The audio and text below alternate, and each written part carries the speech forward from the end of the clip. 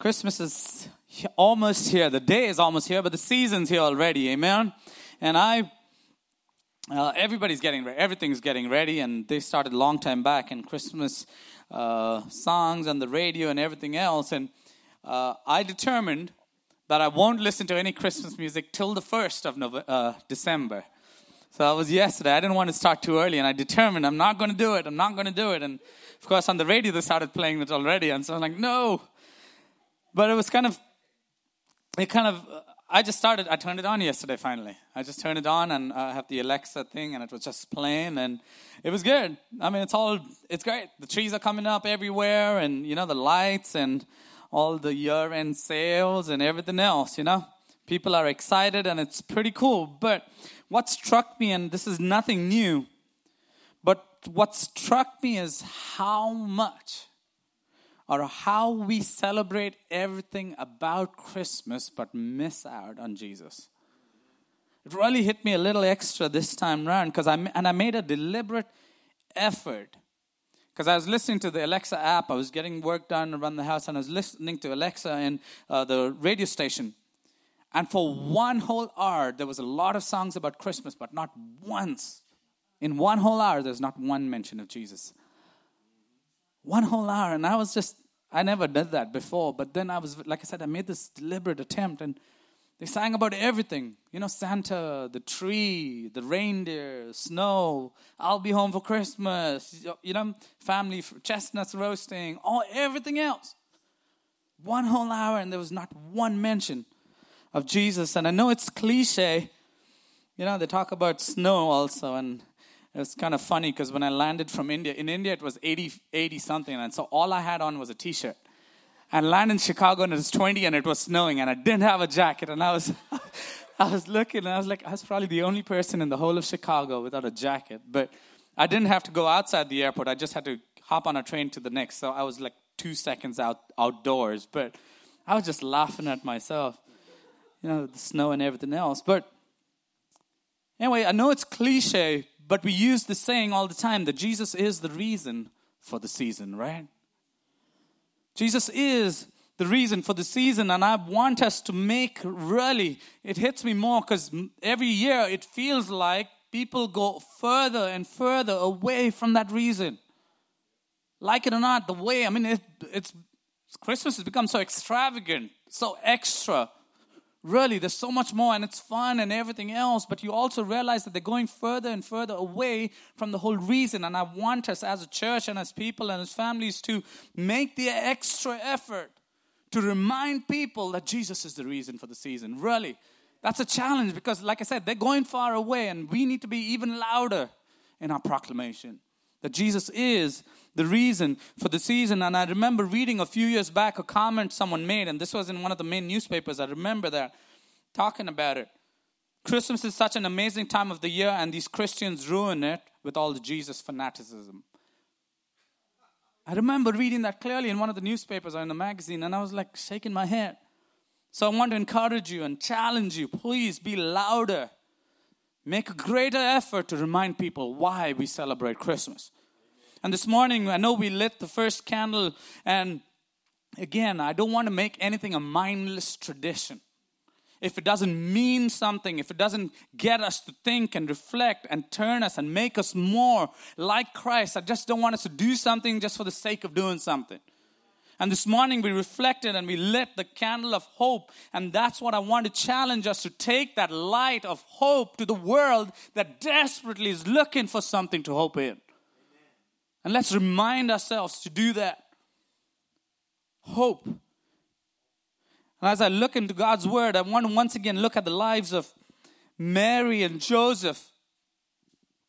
Look at the hope that they had. How God intervenes. They had hope for something, but God intervenes and changes things up a little. And I've titled my sermon, The Hope of Mary and Joseph. Because it essentially is about two people who simply hoped for a normal life.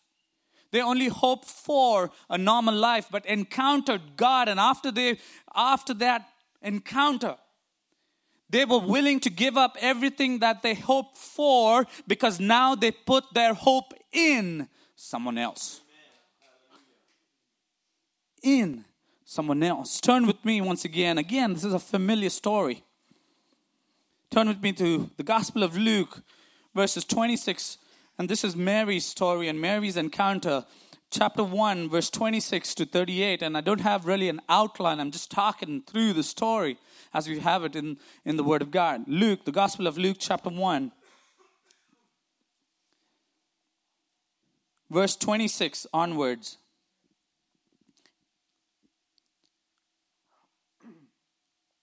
In the 6th month, God sent the angel Gabriel to Nazareth, a town in Galilee, to a virgin pledged to be married to a man named Joseph, a descendant of David. The virgin's name was Mary.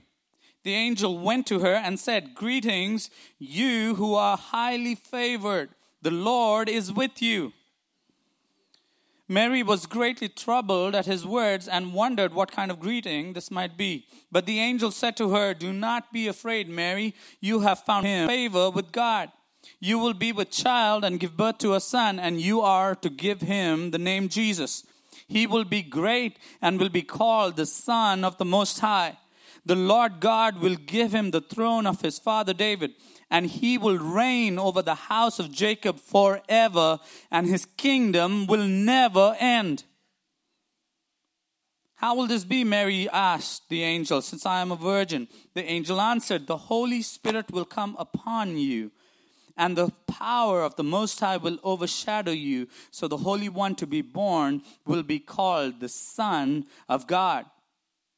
Even Elizabeth, your relative, is going to have a child in her old age, and she who was said to be barren is in her 6th month. For nothing is impossible with God." Verse 38, "I am the Lord's servant," Mary answered. "May it be to me as you have said." And then the angel left her. Again, a very familiar story, and we always talk about it around Christmas. And so let's look at it again this morning from Mary's point of view.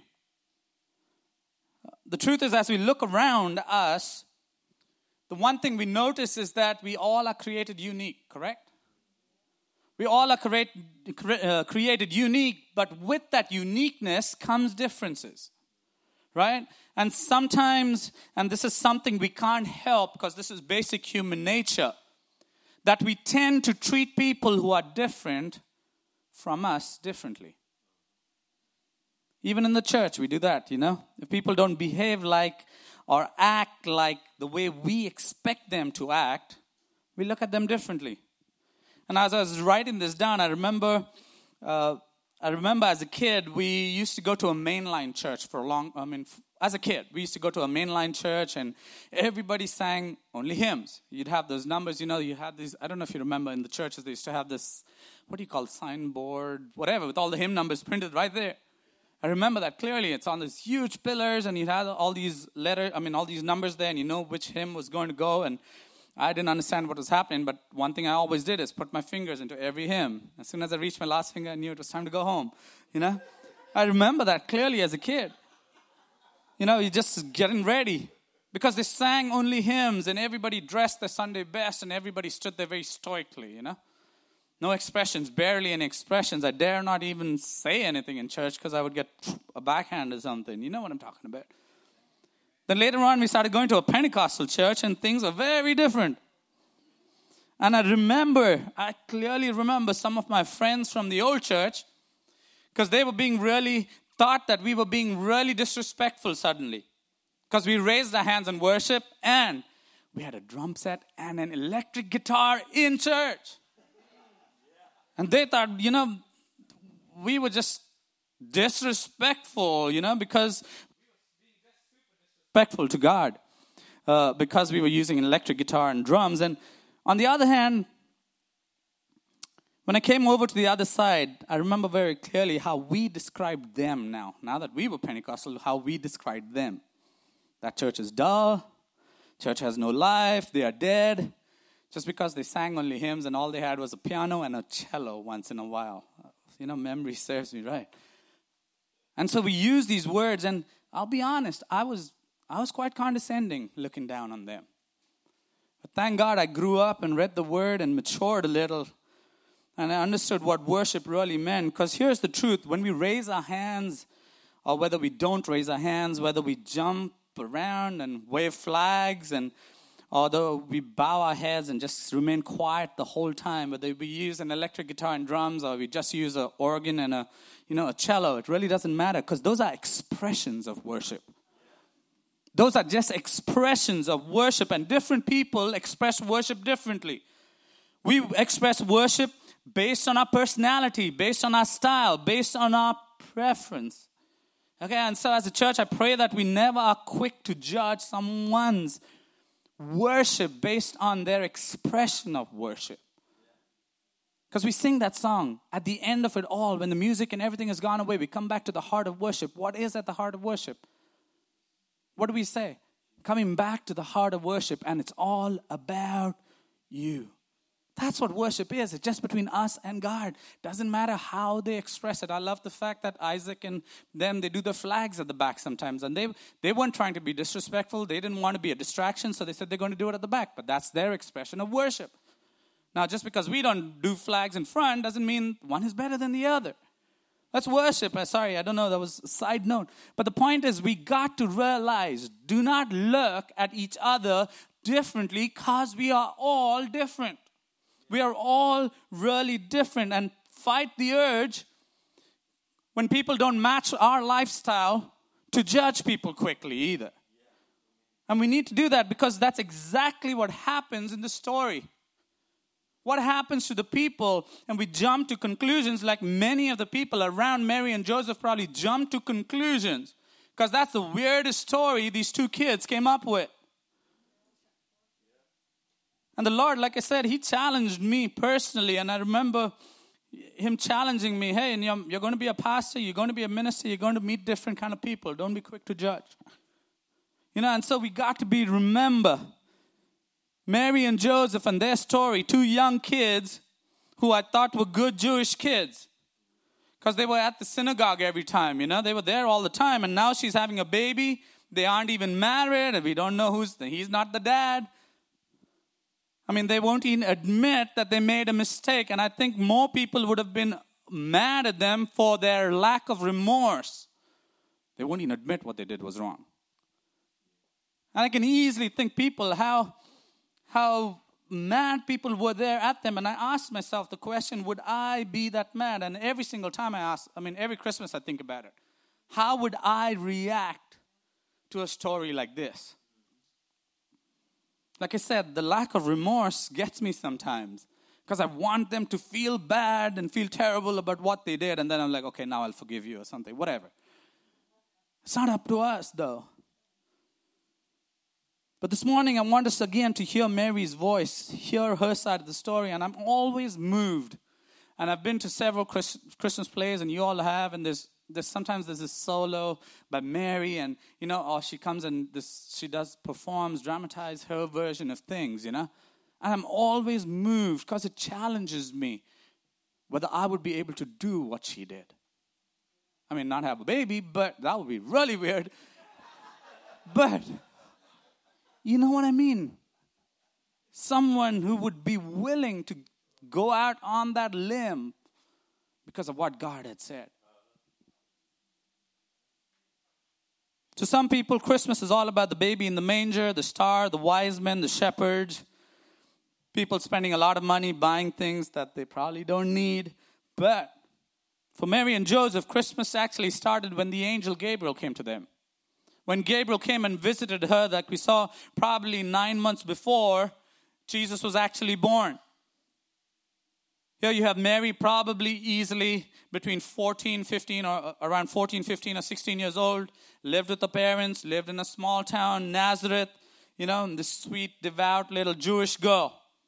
And then it comes Joseph, and her parents probably notice, Joseph hanging around, doing a little extra walk around the house, trying to do a little extra to be noticed. That's it. And of course, they know Joseph, and they say, hey, he's a fine young man, not very rich, but a hardworking kid, a decent guy. And every time I come to this part, I smile, because I realize Americans don't get this part. They really don't get this part of arranged marriages, do they?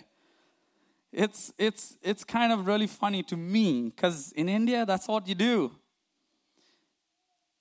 You know, and back in that day, they did the same thing. And it's kind of funny, because on my trip back home, I had one of my friends who's a little older than me. She has a 23-year-old daughter, and she talks to me, Pastor, if you find a suitable boy, just let us know.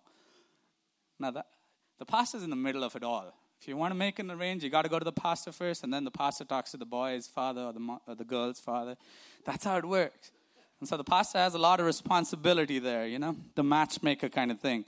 But I'm being honest. One of my friends told me, hey, if you see a suitable boy, please let us know. And so I'm looking. He's got to be Indian, though. That's the condition. So, no, I'm just... but it's just, you know, that part of it just...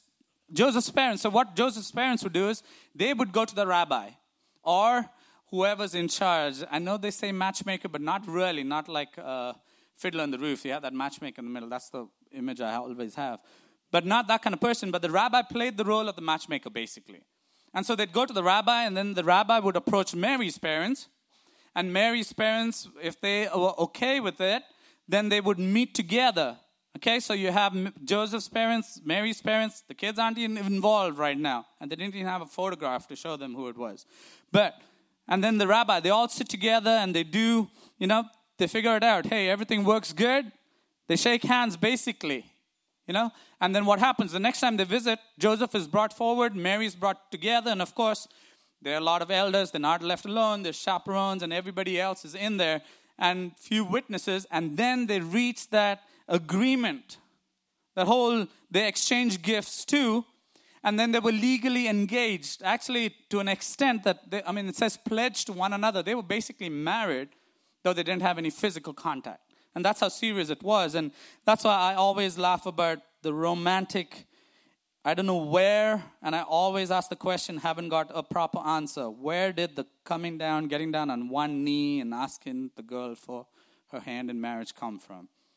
I don't know. The only one explanation I got was, you know, in the olden days, the knights or these people would come down, these subjects would come down and kneel before the king, asking, as a pledge of allegiance to the king. So that's the reason, but I don't know. That kneeling down was to the king to say, I'll do whatever you want me to do. Now, when guys get down on the knee, they're not going to say, I'm going to do whatever you want me to do. So I don't know. It's totally accurate there. You end up doing it. That's true sometimes. But the understanding here is this, that they're already basically married. And again, in India, we exchange rings. Even at an engagement ceremony, we exchange rings. So during an engagement ceremony, during the time of engagement, guys wear rings too. Very often, it's just a ring with the initial of the girl. That's 99.9% of the time. It's just with the initial of the girl on there. Now, the new thing is they do the Hebrew thing with, I'm my beloved's and my beloved's is mine, from Song of Solomon, basically. So they use those rings now in Hebrew. So they don't know what they're wearing, but it's just one of those things. And so you have Mary. Let me get on. Here you have Mary and Joseph basically married together, because if Joseph died, she'd be considered his widow, and everything he had would go to her. Okay, even though they weren't married as such. And so here you have this guy. What does he do in the meantime? He goes, while she's getting ready, he goes to his house. He's getting ready to get his bride. So he gets a room ready or a house ready, and very often it's within that same family, joint families we call it there, you know. So it's within his father's household. He prepares a place for his bride. And he's doing that, and of course, he's building this whatever dream that he has for Mary and him, and transforming it into a house for like someone to come and live in, basically, right? And Mary, on the other hand, she's saying goodbye to everybody, collecting all her favorite things that she can make, because the youngest daughter-in-law is the one in charge of the kitchen, if you didn't know that. That's the rule. That's still in India, too. But it's kind of funny, because I told Heather, she's the youngest daughter-in-law, and she had to make tea for everybody in the morning and give it to them, and she bought that. We don't do that in my family, but she asked me, how does your dad take the tea? I was like, well, you know, and she bought it too. We don't do that in my family. But most families, the youngest daughter-in-law, this is how the rule works. The youngest daughter-in-law, the newest one, the newest bride inside is in charge of the kitchen. Okay? And so that's what Mary's trying to get all, that's what she's doing. You have Joseph getting ready, you have Mary getting ready, but in the middle of all this angel shows up. And everything nothing stays the same after this. Because this sweet little baby and everything else that we talk about at Christmas, we don't realize how much happened before that. The sweet little baby, and we know this already. This picture, because nowadays it's all about this calm, snowflakes and fire, hot chocolate, and all that kind of stuff. But we know that this baby was not born just to live this life in peace and everything else. He was born for one purpose, to die a violent death. A violent death. This cute, cuddly baby would suffer excruciating pain. Loneliness. When he needed people the most, they deserted him. And so you have Mary and Joseph here trying to do their own thing when Gabriel shows up. And Gabriel says, "Greetings, you who are highly favored. The Lord is with you." And Mary's troubled by this. She's troubled by what he's trying to say. And I say this, I've probably said this here, and I've said this all the time. When I was younger, I prayed that I would see angels. I wanted to see and encounter an angel. But again, as I read the Word of God, more often than not, when an angel showed up, one, you freaked out first. And what he had to say wasn't really nice. Think about it. Joshua, the angel shows up, and Joshua's like, "Okay, are you for me or against me?" Right there. Gideon's doing his own thing. The angel shows up. Gideon freaks out and tries to hide. And then the angel says, "Don't worry." The shepherds in there and the angels show up. What happens? The shepherds are terrified. All the time. He shows up to Mary and he's terrified. So I don't know if I really want to see an angel here. I'll wait for heaven to see them. But people, that was a natural reaction, and she was scared too and didn't understand about what was happening. Angels aren't worried about personal space because they get into your business. They're not going to sit there at the side and do their own thing. No, they're going to be in your face, tell you this is what God wants you to do. And when you encounter something like that, your life is going to be changed forever. And that's what happens to Mary's life, because all she had hoped for was a normal life. All she had hoped for was a normal life, an ideal wife, a great mother, just me, Joseph, and the kids. And that's all I hoped for. All these little perfect dreams kind of come to a screeching halt when Gabriel shows up. And the conversation probably lasted only a few minutes, but those few minutes turned her life upside down. All the things, like I said earlier, all the things that she hoped for changed, and she put her hope in God. Her hope in God. Her hope was in His promise. What the words He had spoken, her hope was in that. Her hope was in the baby that was growing inside of her. Her hope was in the child that she was going to raise.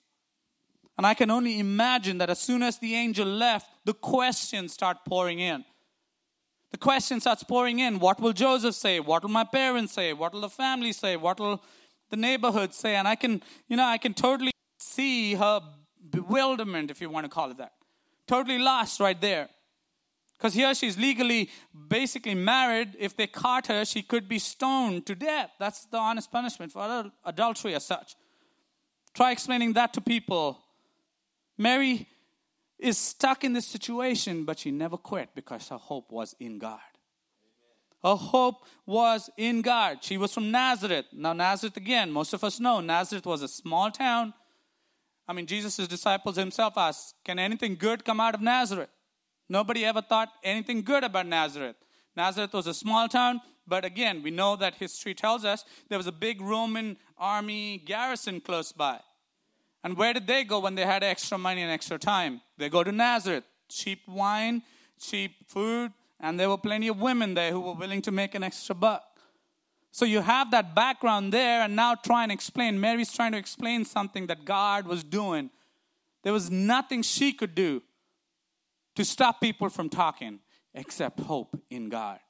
Except hope in God. Who's going to believe her? What will Joseph reject her? And so what she does next is kind of interesting. She goes to Elizabeth, and you can think about it. Why does she go to Elizabeth? Simple reason. You do this, I've seen this happen before. They want to hide the pregnancy. Why? To hide the shame. What do? Pack the girl off to a different place. That's exactly what they're doing. Send her away to a place where nobody knows her.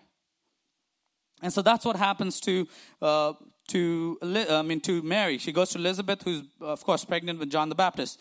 Then, now we'll get back to Mary, but then look at Joseph. What's Joseph doing? Again, he's been busy trying to get ready. He's a carpenter, so he's putting in extra hours, trying to make a little extra money and everything else. And then, of course, he hears the rumors that are starting to come through, right? He hears the rumors, and then, of course, his worst fear is confirmed. His sweet little Mary, she's pregnant. It's not his baby, so what does he do? I mean, who's the dad? He doesn't even ask. He doesn't know who it is. So he just totally, I mean, I can picture him just telling Mary. Mary's trying to explain about what God said to her, and he's just going, come on, Mary. You know, and it's pretty evident if you read the story that the Bible doesn't say it directly, but Joseph didn't really believe her because of what he was going to do. He didn't really believe her story about the angel and the Messiah and everything else. It didn't make any sense to him. And so what was he doing? All he hoped for, he had three options basically. You either marry her quickly, you know, even though the baby's not there, or publicly divorce her, which would mean her death. And the third option was what? Have the marriage annulled basically quietly and then just go about their own lives. And that's the option he chooses. You know, he makes up his mind that he's just going to divorce her quietly and let her be. And the Bible says that Joseph was a righteous man actually for doing that. And anyway, he makes up his mind, and as he makes up his mind, he falls asleep. But then God comes to him now. Matthew, turn with me to Matthew chapter 1, verse 18 through 25. Matthew 1, 18. And it says, this is how the birth of Jesus came about. His mother Mary was pledged to be married to Joseph, but before they came together, she was found to be with child through the Holy Spirit. Okay, now this is Joseph's part. Because Joseph, her husband, was a righteous man and did not want to expose her to public disgrace, he had in mind to divorce her quietly. But after he had considered this is after he made up his mind to do this, an angel of the Lord appeared to him in a dream and said, Joseph, son of David, do not be afraid to take Mary home as your wife, because what is conceived in her is from the Holy Spirit. She will give birth to a son, and you are to give him the name Jesus, because he will save his people from their sins. The purpose of Jesus' birth is given right there, that he will save his people from their sins. Verse 22, all this took place to fulfill what the Lord had said through the prophet. The virgin will be with child and will give birth to a son, and they will call him Emmanuel, which simply means God with us. And verse 24, when Joseph woke up, he did what the angel of the Lord had commanded him and took Mary home as his wife. And so you see what happens right there. Joseph's made up his mind to do this thing quietly because he was a righteous man. But then the angel comes and tells him, hey, don't do this, because what is happening is from God. Is from God. Now think about these two stories. Mary and you have Joseph. Again, we know this. But think about what their lives are going through right now.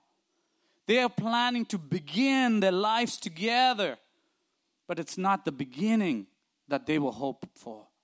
It was not the beginning that they were hoping for, because they had become, and they knew they would become the talk of the town. People would make fun of them. People would mock them.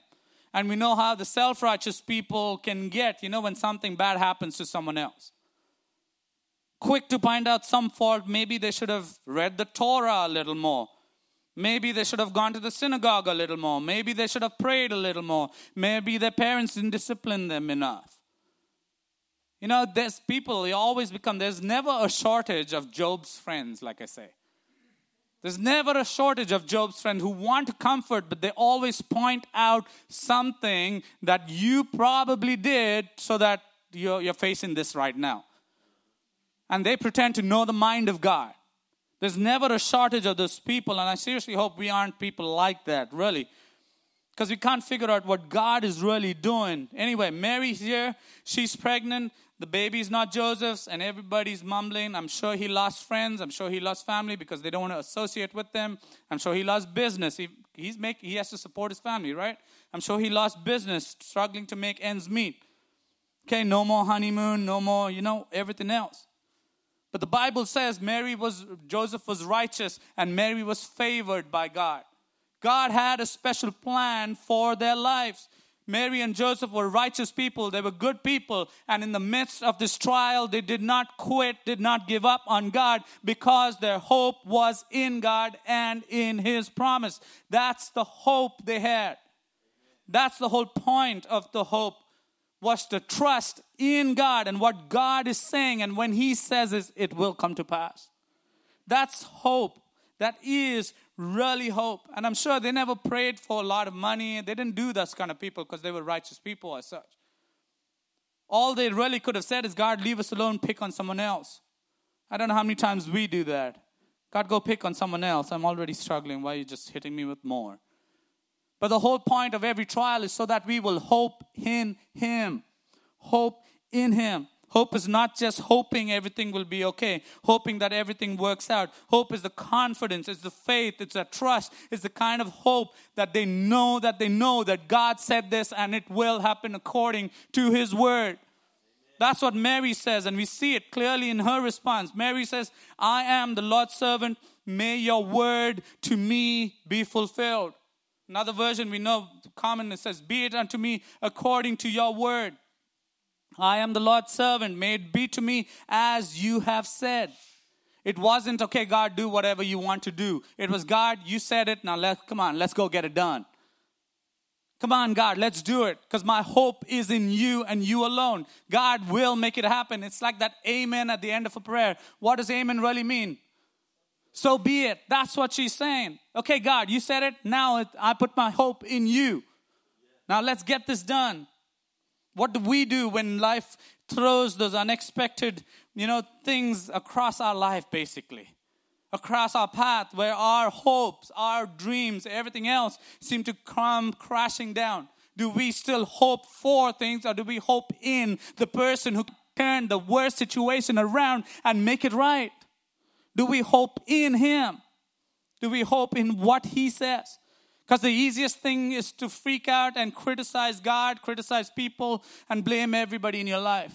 But that's not what they did. They chose to hope in God, their Savior. You should read the song later that Elizabeth and everybody else. In God, my Savior. That's their hope right there. The angel did not make a mistake. God never makes a mistake.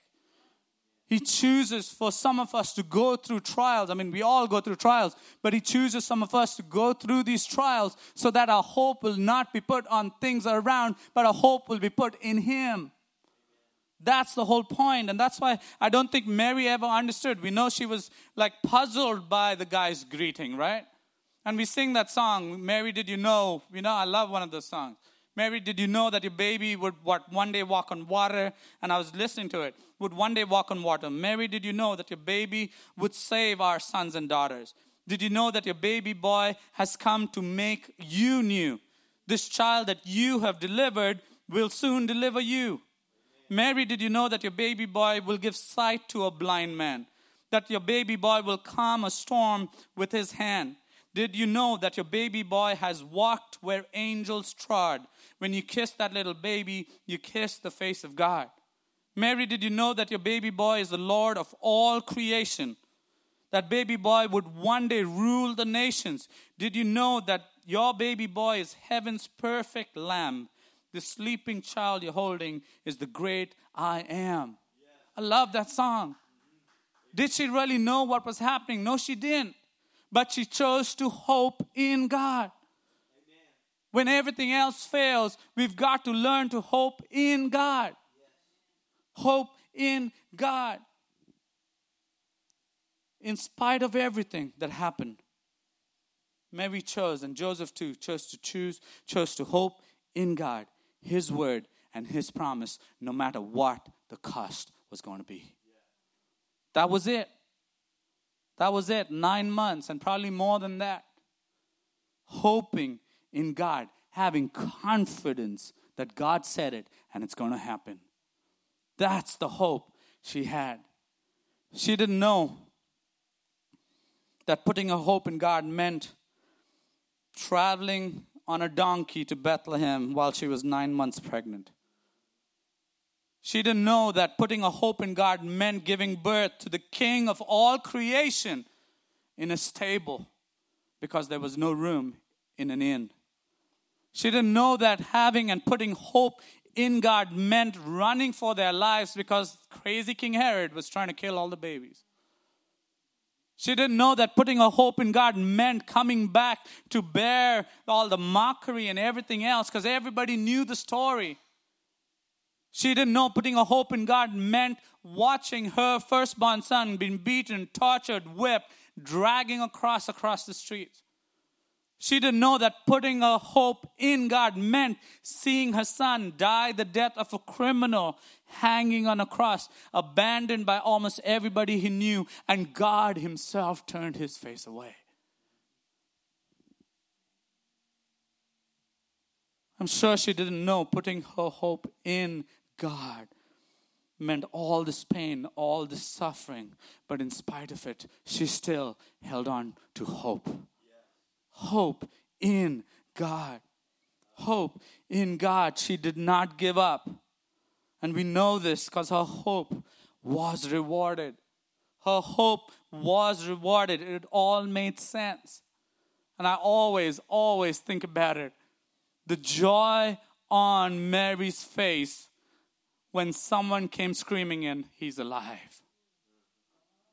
All that she had hoped for was destroyed, but the person she had hoped in did not let her down. On the third day, he rose from the dead, and now she knew he lived. Her Savior was alive. Everything she had hoped in was true.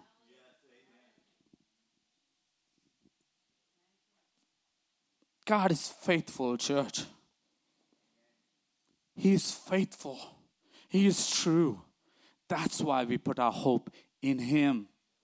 His word is true. That's why we hope in His word. His promises are true. That's why we put our hope in His promises. Put our hope in Him. Our hope needs to be in Christ. In Christ.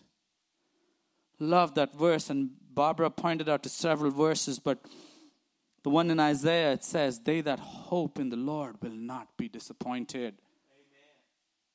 That's Isaiah 49:23. You can write that down, Isaiah 49:23. They that hope in me will not be disappointed. Her why turned into just praising God because her hope was in God. Not just Mary, Joseph did the same thing. How do you know he did it? The Bible simply says he got up and did what God told him to do. Because his hope was in God and God's promise right there. He just did. He obeyed, and his obedience was evidence of his hope in God. All he was guaranteed was shame, but his hope was in God. Church, Christmas is way more. And I always use this cliche, the Hallmark postcard. You know, those greeting cards or Hallmark movies, those picture-perfect things. You know, you have this mantle with this, what do you call those socks? What do you call them? Stockings, thank you. You know, that perfect little thing there. It's never about that. It's about hope that comes in and only in the person of Jesus Christ. Amen. We lit a candle that signified hope. I pray that our hope will be in Christ. We sing that song, our hope is found in nothing else but what? Jesus Christ. His righteousness. Our hope is built on Christ. Trust God to fulfill His purpose in your life. It's not hoping that everything will work out. It's the confidence knowing my hope is going to be rewarded. My hope is going to be rewarded.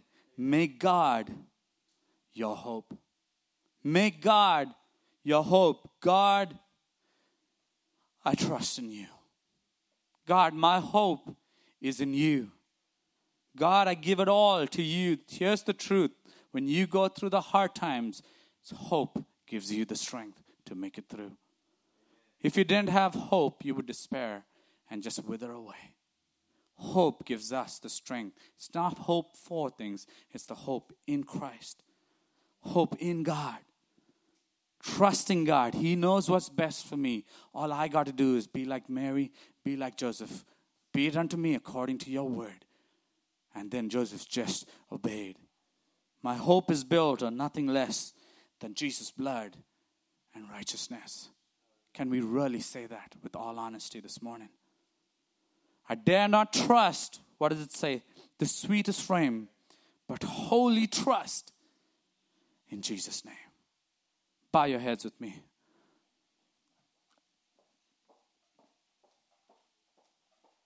It's pretty simple. Familiar story. Mary and Joseph. But I want to focus this morning, and I focus this morning on hope. It's not wrong to hope for a good future. It's not wrong to hope for a good family. It's not wrong to hope for things. Please, don't get me wrong. There's nothing wrong in hoping for things like that. But our hope in Christ comes first and foremost.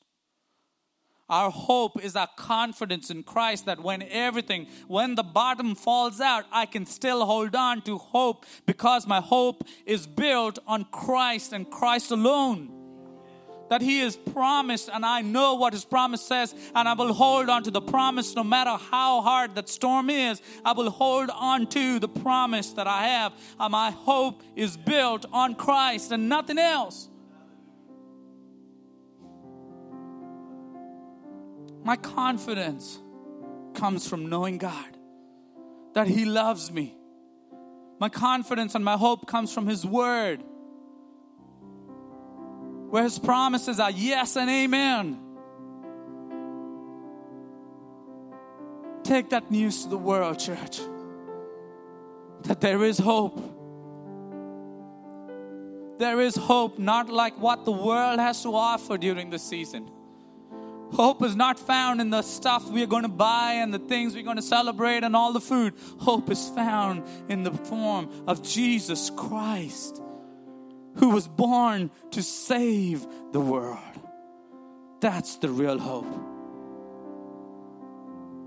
That's the real hope.